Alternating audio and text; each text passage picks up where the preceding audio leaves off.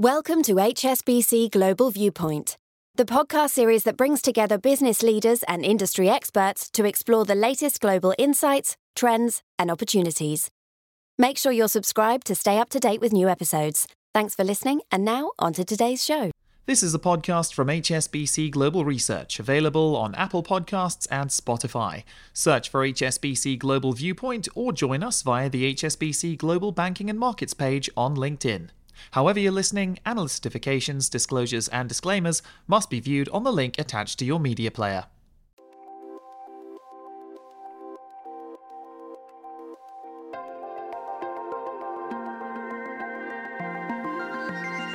Welcome to Under the Banyan Tree, where we put Asian markets and economics in context. I'm Harold van der Linde, Head of Asian Equity Strategy at HSBC. And I'm Fred Newman, Chief Asia Economist. Today's podcast comes off the back of news that mainland Chinese exports fell last month at their fastest pace in 3 years. And it's not just Asia's biggest economy that's seeing shipping numbers drop off a cliff. That's right, exports are falling across the board. This is a story that touches various parts of the region's economy, not to mention equity markets. Let's kick off the conversation right here under the Banyan Tree.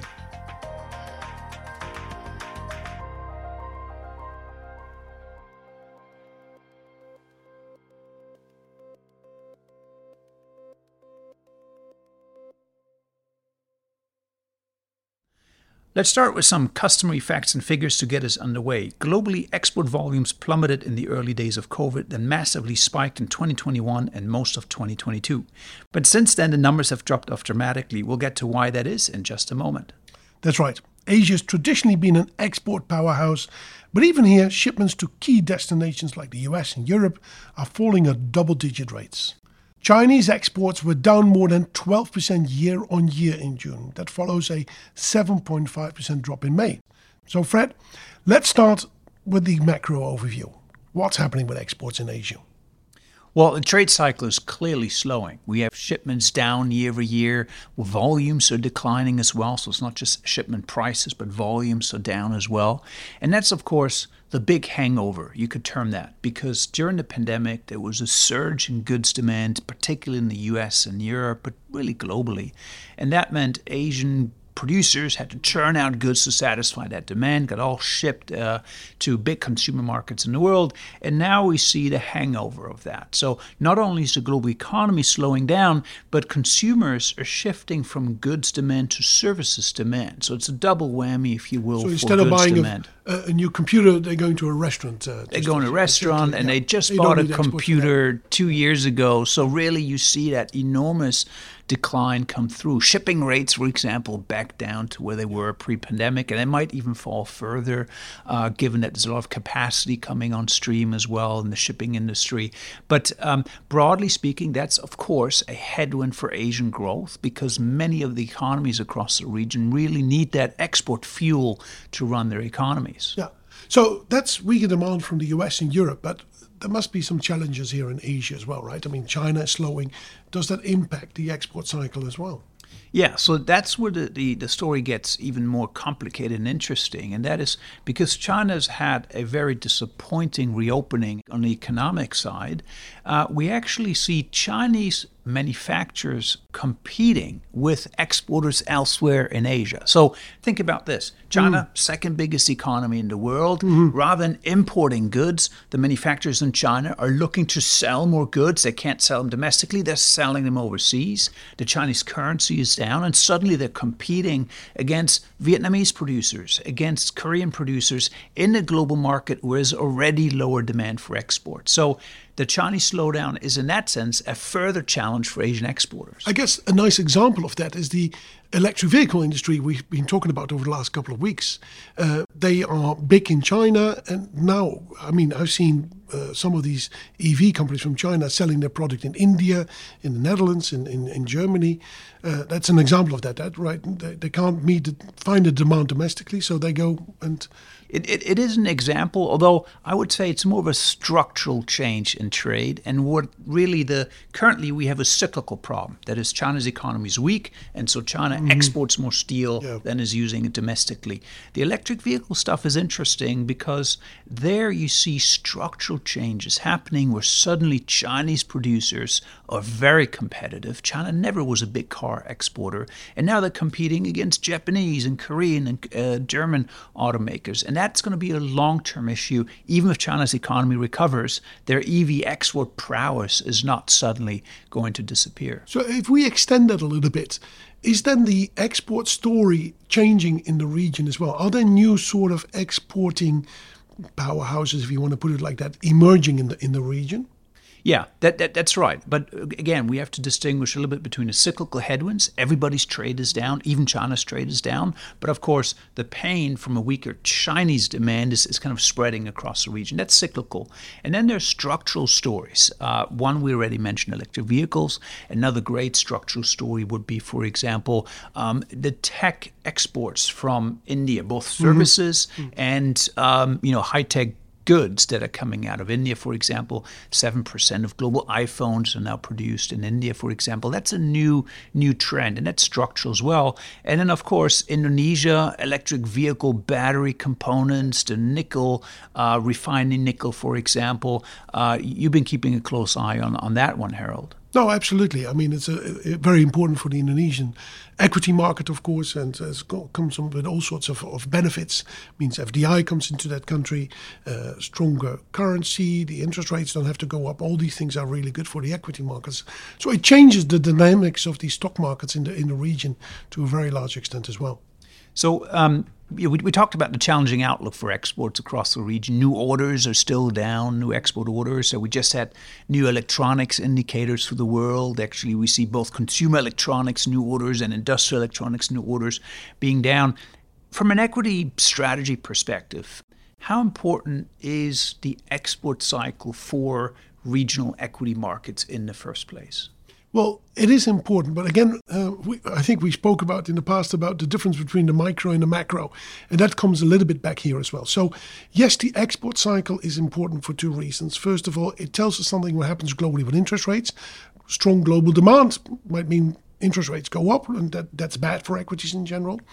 And of course, there are markets, in particular Korea and Taiwan, that are really geared, Singapore to a certain extent as well, but really Korea and Taiwan, that are really geared to exports. I mean, 60, 70, 80% of these markets are really companies that export their products. So the domestic economy, what happens there is not so relevant, in particular in Taiwan. But then again, there are these idiosyncrasies, these peculiar cases that we have to look at from a micro point of view. For example, in Korea, the largest exporters are memory chip makers. And the dynamics there are different. People have been holding back on investments. Therefore, there's not enough supply. Suddenly, we have AI surging back. We need service. We need, therefore, memory chips. And therefore, demand for that is stronger than supply. And you see that prices are starting to move higher, or at least that is what has been anticipated in markets if you look at some of the contract prices in the market.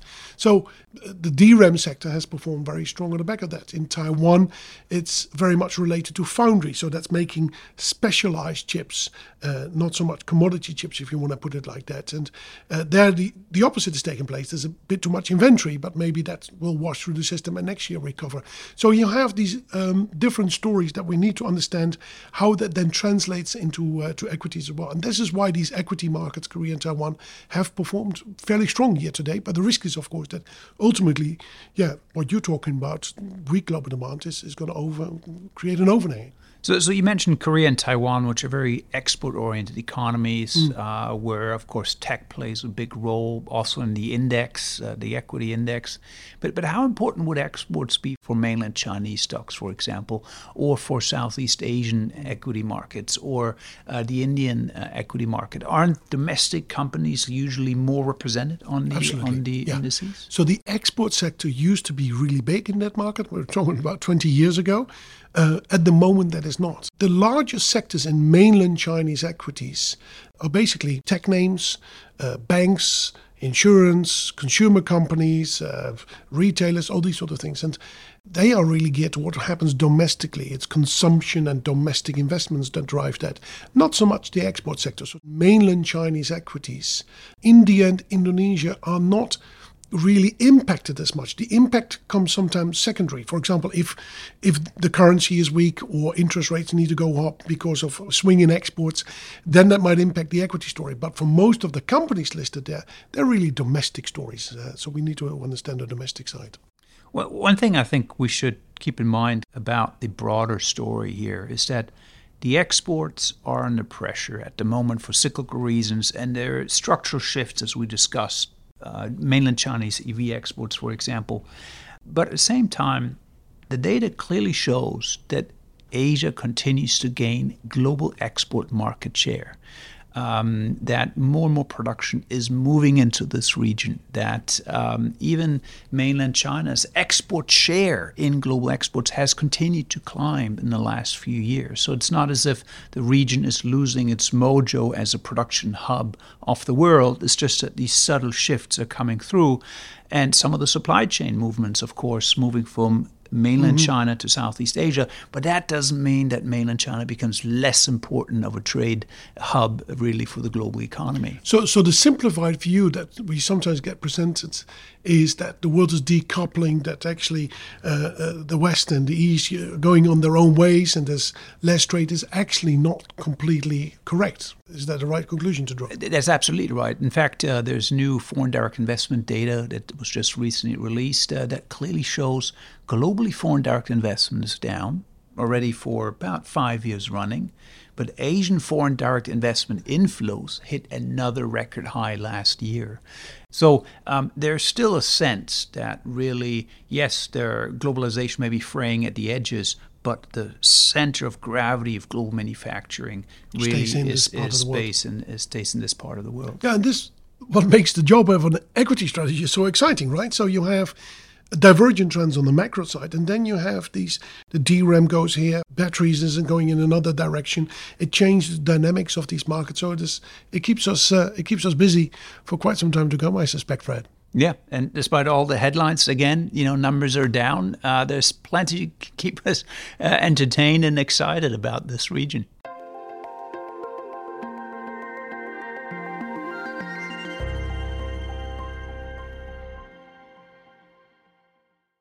So, Harold, you've been in Asia for decades now, and there's always a test for somebody who's come to Asia and lived here for many years to see whether they're truly adopted regional culture, and that is, do you like durian, that smelly fruit, of course, that people love or hate? Well, I really have no choice, Fred, because my wife is an absolute crazy for durian. It's a typical Southeast Asian fruit, right? It's smelly, it's pungent. So I've actually over the years learned to enjoy it. So I'm a big fan of durian. What about you?